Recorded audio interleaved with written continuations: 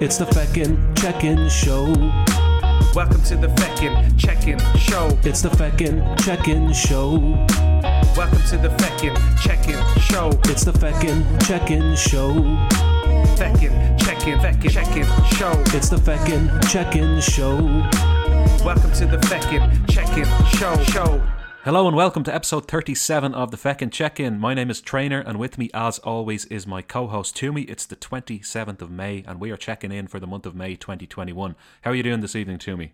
Very good, yes. I just back from work actually. I'm in the office every day now and the traffic is going back to the pre-COVID levels of heaviness, so a bit perturbed by that, but otherwise good. How about you? I'm not bad, yeah. I'm not in the office at all. Still haven't been since last March of 2020. Sorry, let me just clarify that. And yeah, I don't drive, so. But I noticed you were talking with the lads about how much money you're spending on petrol, and you're considering giving up the car. That's not a private matter, is it? Is that for public consumption? You know what I'll do? I will save that little anecdote for the kernel of truth, which will be about short-term, long-term thinking or something. Short-term and long-term thinking. Short-term thinking bullies long-term thinking. Yes. Spoiler there. So the listener is really excited for that kernel coming up later. So, this is the Feckin' Check-In. It's the podcast about funny observations, entertainment, culture, and kernels of truth. Together that means Feck and Trainer. Will you lead us out with your funny observation for the month of May? So, for the month of May, I do not have a funny observation. But I know that you do, Mr. Toomey. So, I was about to call you something else there. But I remembered that we don't say that anymore. So, you haven't told me what this is in advance. So surprise me and let's see how funny you are, really. Well, myself and my wife Liz, we drove down to Blessington, which is a nice town about 45 minutes drive outside Dublin, and myself and Liz went there and we got a bag of chips in the chipper there, and we decided to go over and see the lakes. So we went over, drove towards the lakes, and we came across this car park on the edge of the lakes, except it wasn't really a car park. It was kind of like a gravelly, fieldy thing that you see down the country sometimes. And it was kind of it wasn't too warm a day. It was kind of a mixed day, typical Irish day where it's not hot or it's not cold, but it was bright enough. So we went in there, and it was just a weird enough place. And we realised we were looking out at the lake, and we were like, "Oh, do people go and walk down the lake? Because it would be nice to have a walk after we finish our chips in the car. We could kind of go for a walk." But first of all, we looked around when we parked, and we realised that nobody was going for a walk at all.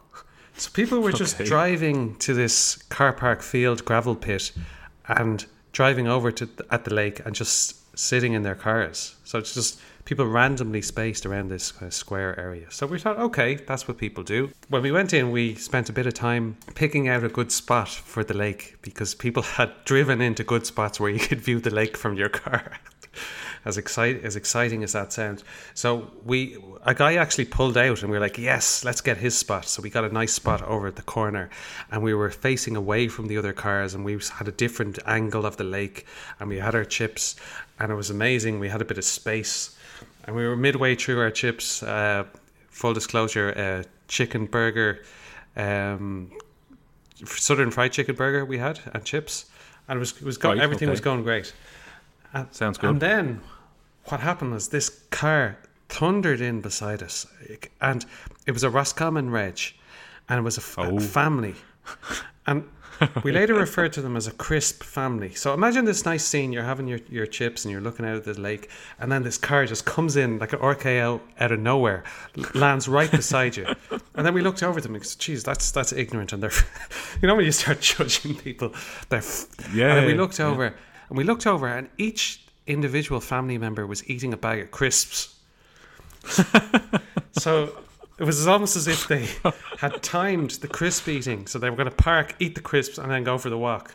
But they all had these huge bags of crisps. What crisps were they eating? Do you know those O'Donnell ones?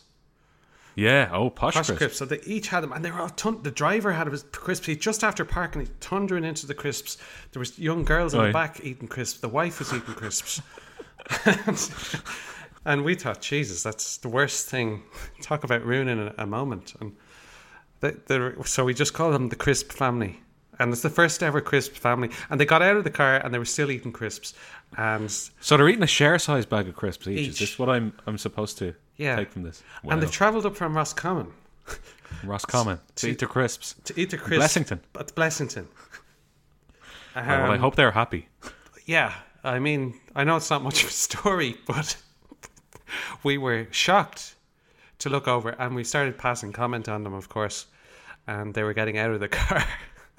So what was the crack with people not actually going for a walk? I thought there was going to be some seedy kind of thing going on here, like everybody was going there for dogging or something. That did come across our minds, that it was a bit of a strange situation. But I have seen things like this, like Fuin Tua down the country. Fuin Tua, Jesus, I haven't heard that in years. Yeah, just try to throw that Irish, in there. Irish there for the listener. Yeah, this does happen in Ireland quite a lot. People like take a parking stop at a lake. They just drive in and look out onto the lake. But I've never seen the amount of people. Like, there must have been at least 11 or 12 cars spaced. Do you think out. it's like it was a follow the leader type of situation where, just like you did, by the sounds of it, where you saw all the other cars, nobody was getting out, so you stayed in the car as well? Or did you stay in the car? Well, we got out for a little walk. Yeah, you could walk down by the lake. But do you think everyone else was influenced by the people who were there before them and they were like, well, maybe we shouldn't get out? Well, I would say it's an intimidating place. When everyone else is in their cars, you're almost like the weirdo who got out of the car to then walk beside the lake. And a final point on it is we went for our little walk around the lake, and we came back, and the Crisp van, we only went for like 5 minutes, and the Crisp family, they were gone. So they parked in really quickly, really urgently, scoffed down their crisps, and they'd went for their walk, but the walk only lasted about 2 minutes, and then they were gone. So they packed up their Notions crisps and left. Yeah. So there you go. The gall of them.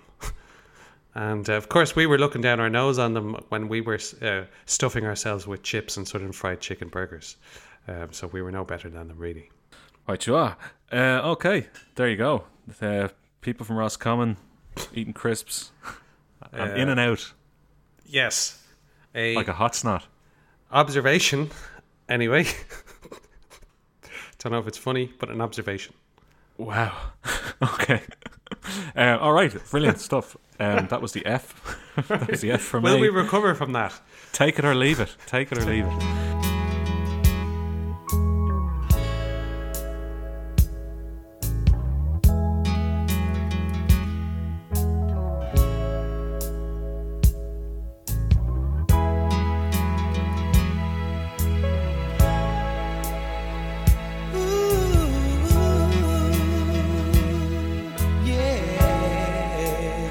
That's what you get here on the Feckin' Check-In. Okay, so the E is for entertainment. And I mentioned to you recently that I was enjoying a lot of different comedians on Twitter that I discovered in the last few months. And I noticed it's kind of a new form of comedian, the Twitter comedian, as opposed to the Facebook comedian, or as opposed to, I don't know if people do it on Instagram or not, but as opposed to the YouTube comedian. But I've noticed in my feed, people were liking a lot of videos from comedians. A couple of them were Irish, and I found myself going into these people's feeds and looking at all their videos and really enjoying them, and realising that there was a new category of comedian out there, and some notable ones were Irish female comedian Justine, I don't know why I said female, Irish comedian Justine Stafford, who has a couple of really good videos, one based on the TV show Line of Duty and another one on Gordon Ramsay. English guy Alistair Green, who's more of a visual comedian, and there's another Irish lad called Sean Burke as well. So these are three that I've really been enjoying recently. I sent you on some of the videos as well. Yeah, and I was also aware of this new category of comedian. I think that a lot of them have come from TikTok as well. It's like that with TikTok you have a limited amount of time to record your video, so I think a lot of these videos are very snappy. Yeah, but these particular comedians are a bit longer form than what TikTok allows you. So Justine Stafford has a few snappier videos, definitely, but she has some lengthier ones too. What I like about it is that you can just scroll through somebody's Twitter feed and maybe watch 4 or 5 videos, and you don't have the same algorithm in place with Twitter where it's recommending that you watch this other video that you might like based on your interests, and then you, as people say, they went down the rabbit hole. It's very, very easy to get caught in a rabbit hole on YouTube because it just keeps suggesting you irresistible videos one after the other, and especially if you're looking to kill some time or you should be doing something else like working. I think it's also a new style of comedian as well. Like I've noticed with those comedians you mentioned and other ones, I think Killian Sheridan is one, and the guy we mentioned before who kind of takes off a North Side Dubliner, Darren Conway. Yeah. It's all this. They all share, or most of them share, a kind of underlying kind of craziness or absurdity in the comedy. So it's a new form of like, I'm going mad here. Yeah, that's it. Yeah, you mentioned this. You said it's like an absurd or manic style, probably brought on by the fact that there aren't any live events or frustration with lockdown and being kept cooped up indoors or whatever. And it's manifested itself in this new style of comedy and new type of comedian. And it's like they're getting all their frustrations out and all of their stir craziness from being like locked indoors for like over 12 months, and it's a really, really unique form of comedy, and they do share that certain absurdity or that certain manic style of humor. They're doing normal situations sometimes, but they're doing it in a really crazy underlying way, but then passing that off as normal. That's the kind of the hook. That's it, yeah. There's an excellent one on Justine Stafford's feed, and it's pinned to it's her pinned tweet, so you can go and have a look at it there, because it's a visual gag rather than an audible one that you could play a clip of. But it's called Gordon Ramsay But He's Not Cooking. You should go and watch that just to get the style that we're talking about. Then Sean Burke has a really good one as well, which I think we should play because you can capture the humour from the audio. It's called Reply Guy Induction Day, and it's talking about people on Twitter who reply to everything, whether anyone else. Okay, what you've got to remember is that we're offering a service here, and to always stand by our 2 USPs. Lightning fast reply times and general expertise. Because say it with me, we're experts on everything. And that's a promise. What if we actually don't know anything about the topic in question? Well, in that unlikely case, confidence is key. They've got a PhD, but I've got a hunch. So I'll act like I'm right whether I know it or not. Does that always work? Yep. Oh, he's good. Yeah. Okay, let's try some role-playing exercises. I'm a silly woman tweeting all sorts of nonsense. Here's a ridiculous statement. How do you respond? Well, it depends. Is it a joke? A joke? On Twitter? This is a place for factual statements. Okay, but what if we just didn't get it? We're experts on humour too. I think it's pretty unlikely that we wouldn't get something. Next they'll be saying comedy is subjective. You're dead right, they probably will. It's a good point. Fair play. Class time. No, that was somebody else. Joke. Never mind. Another important point, consistency is key. These women are relying on us to offer feedback on literally every tweet. That way we can demonstrate our value. What's the end goal here? Well, if we reply enough times, we'll become like an old piece of the furniture. And you know what people do with that? Throw it out? Nah, I was going to say sit on it. Has that literally ever worked? One of these days. Any other questions? Yeah. What's that noise? Oh, that's our over 50s class. Dua Lipa. Who? Cardi B. Who? Zendaya. Who? So that was Sean Burke there with the Reply Guy Induction Day video. But yeah, I just wanted to reference these comedians and how impressive their work has been. The slick editing, the constant releasing of new material, and just the inspiration that they seem to have. And like, it seems to be endless for several of them out there. It's the beauty of humour as well. It keeps evolving all the time with technology and with, I suppose, societal norms and things like memes and that type of stuff all influence it all the time.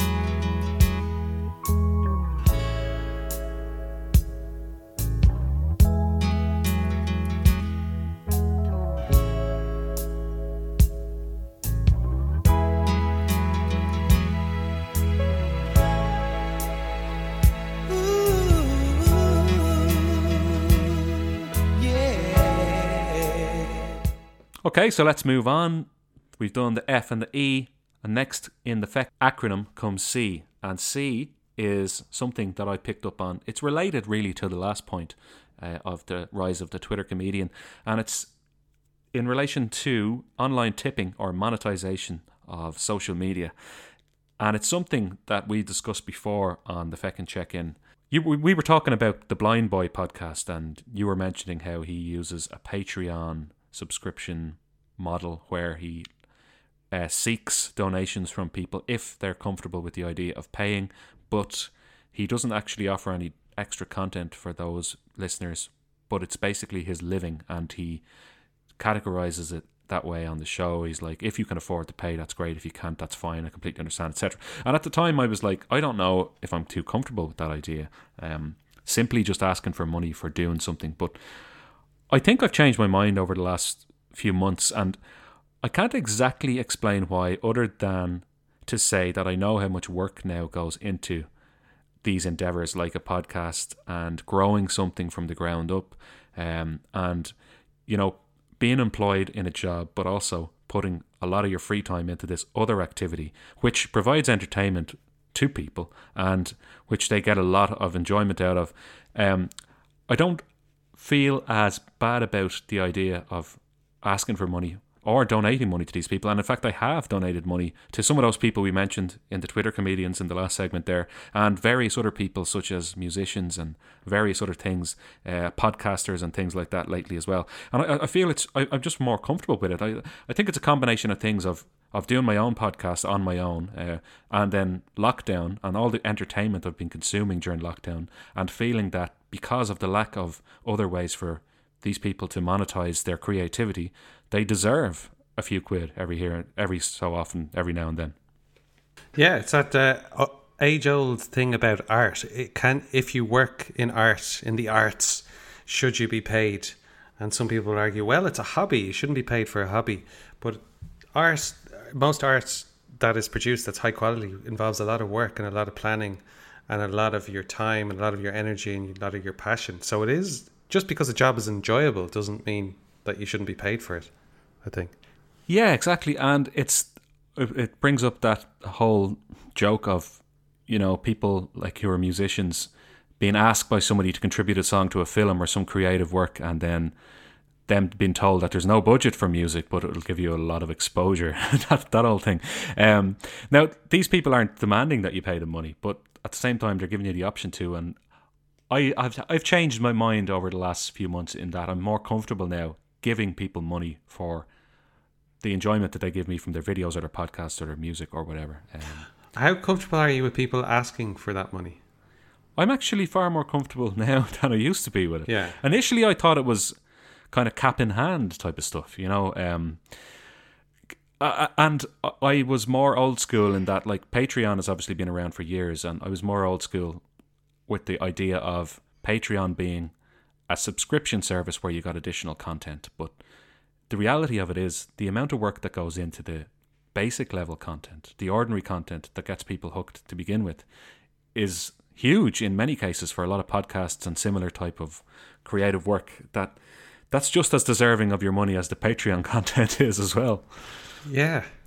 And in many cases, the stuff that's been offered for free is the best stuff, really. And the extra bonus added stuff is for diehards or hardcore fans only. But the main podcast or the main content or the main videos are often the best part. And the extra stuff, the main stuff is probably more worth your money than the added stuff for being a patron.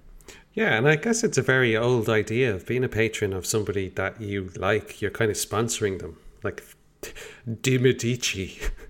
That's all. Right, that's so my surface level knowledge. The idea of all poets centuries ago actually having patrons who paid them essentially to go and be creative and to write poetry or to write. Yeah, that's as old as the hills. That business model. Yeah, and it went away. I think where my limit is I'm happy enough to sponsor someone without the extra content. Not that I have done, but in theory, I'm supportive of it. But just to point out about the Blind Boy podcast, I'm a big fan of his, but I've kind of listened to him a bit less recently. And one of the reasons was I got a bit sick of the constant push for Patreon subscriptions. Like, it was every single show. And then so we've done a switch here. Yeah. I'm more open to it, and now you're getting sick of it, whereas you were trying to convince me of the opposite a few months ago. Yeah, I think it just, there's a limit to it, is where it can go a bit too far. And I think for me with Blind Boy, who I'm still a big fan of, was when, I think it was during COVID, and he had lost a lot of his revenue. And there was a couple of episodes in a row he was saying, like, I really need your help. I really need you to do this. I know the guys, like, out of kindness, should have helped out. Have you? Can I ask you a personal question? Yeah. Have you ever donated any money to Blind Boy? No. Okay. Why not? Because I don't have any good reason why not, but it's just easier for me not to do that. That's the only reason, out of selfishness. And okay. But I was just wondering, because you were kind of pushing the concept of it to me a while back. I was pushing the concept as being fair to ask, or for somebody to be sponsored via Patreon for no extra content. I think that's what we differed before. Whereas I was kind of saying that it's justifiable to be paid for that. Ah, okay. For that reason. But I think where my limit is that if it's pressed on you a bit too much, it feels like the cap in hand thing. And then for me, I don't know, it goes a bit too far. But I know that's a double standard. But what I prefer, I think the optimum model is not a subscription based model, but a one-time donation model. That's the one I'm most comfortable with, where you don't have to pay X amount per month, but if you feel like ad hoc donations, whenever you feel like it, there is a mechanism in place where you can donate. And what I wanted to move on to is that Twitter is now implementing that with the tip jar function that they're adding. It's only been added to limited accounts so far, but it will be available to all people, I think, at some point. Certainly all people who have some kind of creative endeavor.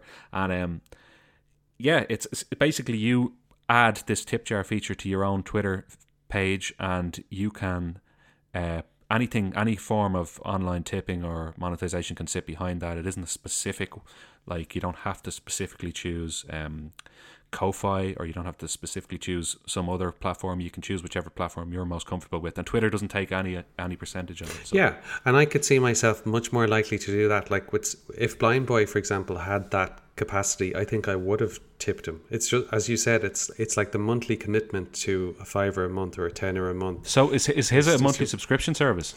The Patreon, if you want to donate to Blind Boy via the Patreon, you have to. Well, you generally sign up to the Patreon page, and I think you pay about €7 or €8 a month, something like that. Whereas if it was tipping on Twitter, I might listen to a really good Blind Boy episode, and then I might go on Twitter and say, right, I'll give him a tenner or something. I'd be much more likely to do that because it makes it much more less of a commitment, and it seems much more accessible that way as well. Yes. Yeah, definitely, and I agree with that, yeah. And one other point I wanted to add about this is that Twitter, I know we're trying to integrate Bitcoin and cryptocurrency into this tipping thing that they're doing. Because if you think about it, you'll have artists all over the world, and it just makes much more sense to have the one currency that you tip them in, rather than all the extra costs that are involved of transfers and all that. There you go. Had to get Bitcoin in there.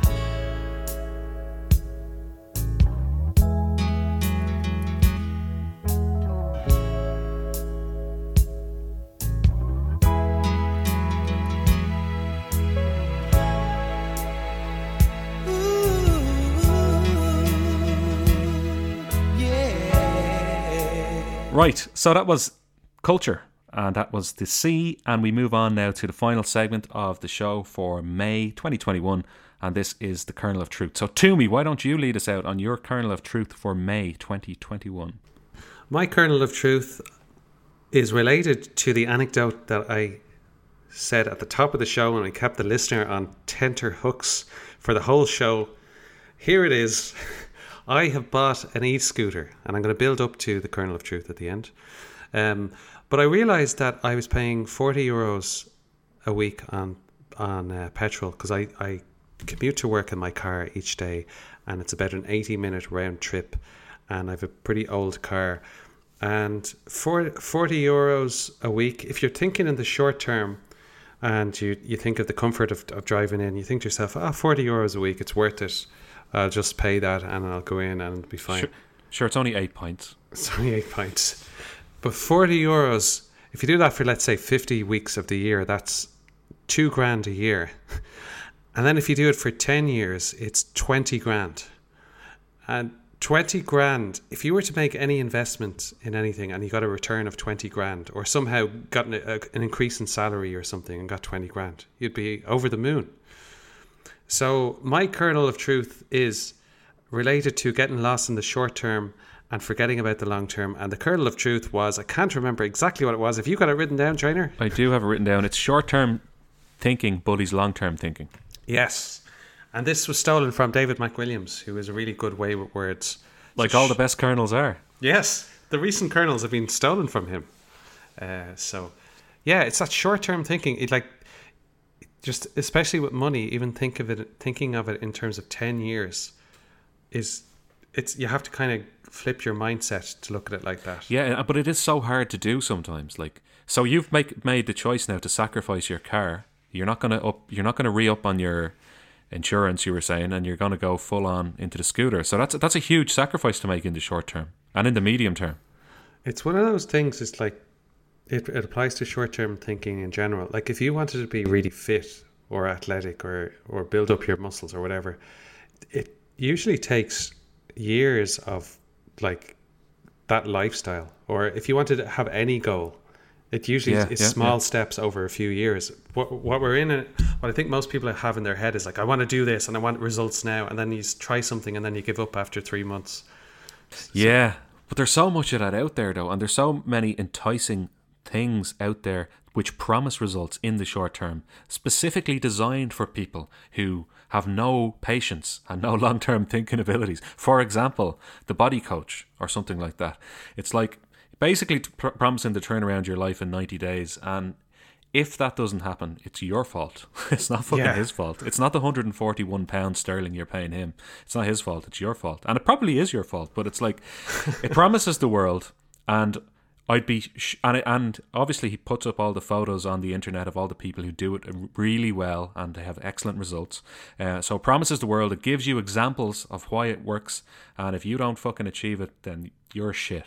If you don't achieve it in 10 weeks, then you're shit. Or 12 weeks, or whatever it is.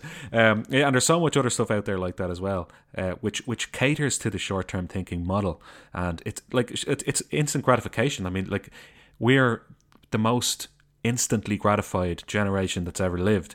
Everything we want is at the touch of a button. I often think back to my Gaelic football career, which I ended at about age 22 or 23 because I wasn't succeeding. But it was really, really simple. All I would have had to do to succeed is practice 2 or 3 hours a day.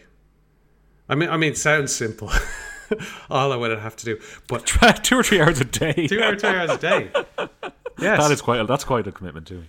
Yeah, but now that I'm older, I know that that's what I would have had to do. But looking back on it, I just couldn't do that because all of these things, these longer term things, require the self-discipline. Yeah, I was about to throw in the towel. I took a break of a month off doing Feckin metal, and I was about to throw in the towel after I announced that Black Sabbath arc because the job was too hard, and I had painted myself into this corner of promising this thing that I didn't think I'd be able to deliver. And I had to just take a break from it while I decided what I was going to do. And I was like, will I quit? Will I give up? Like I always do with everything I've tried to ever do in my life? Or will I actually just take a stab at it? And I eventually fucking got back around to the mindset of like, no, just take a stab at it and improve a bit each time. And it was really, really hard work. And I spent fucking hours editing those episodes. But afterwards, I felt so much better than if I had to quit. For example, like I did with my screenwriting, which long-term listeners will know about. I did a beginner screenwriting course early 2020. I did the advanced course shortly afterwards. I had 2/3 of a screenplay written. I had some interest from a fairly well-known producer. This is not a lie. This is real. A fairly well-known Hollywood producer in a script. I had to prepare 10 of my best pages. I did. We went back and forth with my screenwriting instructor. Didn't hear anything back from that producer. Lost interest and haven't looked at it since. And it's a bloody waste because some of it was definitely good. Like, your man wouldn't have sent this stuff on to this producer had it not been good, because he basically said, like, his reputation is on the line and all this stuff. But I quit that, and like, I've quit nearly everything creative I've ever done, and it's because at a certain point it gets too difficult, and then you're just like, but if I put 2 hours every day, or an hour, or 10 hours a week, it doesn't have to be every day, into writing that screenplay, it would be fucking fantastic. But I just didn't have the energy, and I didn't put in the effort, and it's a shame, but that's what it takes. And it's the long-term thing. It's not, you're not going to have it written in 6 weeks. You might take 12 months to write it, and that's what it actually takes. It takes effort, energy, and dedication. Yeah, and if you look at the podcast, like you and me, but I'm just particularly thinking of you with Feckin Metal, all of the complex editing you're doing at the moment, and the sound quality and everything. Like, that's not a result of a few weeks. That's the result of us doing podcasting for about 2 years. And like, you'd imagine, what if you continued to put the amount of time into podcasting that we do now? If we both did that, how good would we be in 10 years? Yeah, probably slightly better. Yeah, probably slightly better. Yeah, we'd probably, say the least, increase our listenership by 10%. But yeah, it is. Anything worth doing is worth doing properly, and if you're going to do it properly, it takes a lot of fucking effort and time and energy, and you have to sacrifice that time in the short term to hope you get a decent result in the long term, basically. And there's no fucking shortcut to it. It's to anything. It's very, very simple, but it's so easier said than done. It's actually impossible for most people to do that. In fact, it is impossible for most people to do that. Well, do you know what? You have to just say goodbye to your spare time and say, right, my spare time is this now. It's not spare because I've allocated it to this. Yeah. And you have to be okay with that. You have to make peace with that. I've watched considerably less television in the last 8 months than at any other point in my life. Yeah. And there's all these shows that I kind of think, I might like to watch that. But it's like, well, do I want to do that, or do I want to spend 3 or 4 hours doing this? Yeah, exactly. And one person said that on TikTok, in motivational speech I was watching, I can't remember who it was, but they were saying that you don't have a chance unless you're absolutely passionate about it, whatever you're doing. Like, you just don't have a chance to become an expert in it. That's true. Yeah, if the passion isn't there, you won't put in the effort. Or if it's half-assed passion, you're not going to. Yeah, it's half-assed passion is kind of a contradiction in terms, isn't it? Yeah, short-term passion. You can't, as Jim Ross would say, you can't be half pregnant. Yeah, that's true. Good old JR. Right, you are. Okay, so that's it, really, for the Feckin Check-In for May. A lot of. Yeah, I think we did pick up steam and kind of got back into the groove of it there after a while. Took us about maybe 25 minutes. Yes, but maybe 65% of the show. Yes, and as is custom with the Feckin Check-In, it's time for the song of the week that we'll play out on. But of course, it's the song of the month now since January 2021. The song of the week for the month of May. Yes, and that is from the Pogues. It's my choice, and it's from the Pogues, and it's called A Rainy Night in Soho. And what inspired this choice, Jimmy? I heard it in a garage, and I thought, that's a nice song. A garage like a petrol station? Yeah, petrol station. And I thought to myself, that's a very rare Shane MacGowan type of slow, ballady type of almost romantic type of song.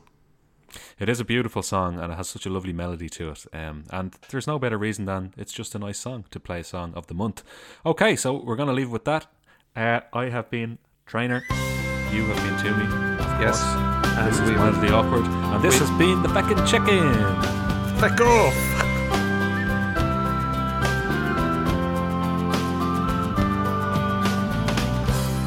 I've been loving you a long time. Down all the years, down all the days. And I've cried for all your troubles. Smile at your funny little ways. We watched our friends grow up together, and we saw them as they fell. Some of them fell into heaven, Some of them fell into hell. I took shelter from a shower, and I stepped into your arms on a rainy night in Soho. The wind was whistling all its charm. I sang it while my sorrows. You told me all your joys. Whatever happened to that old song? To all those little girls and boys.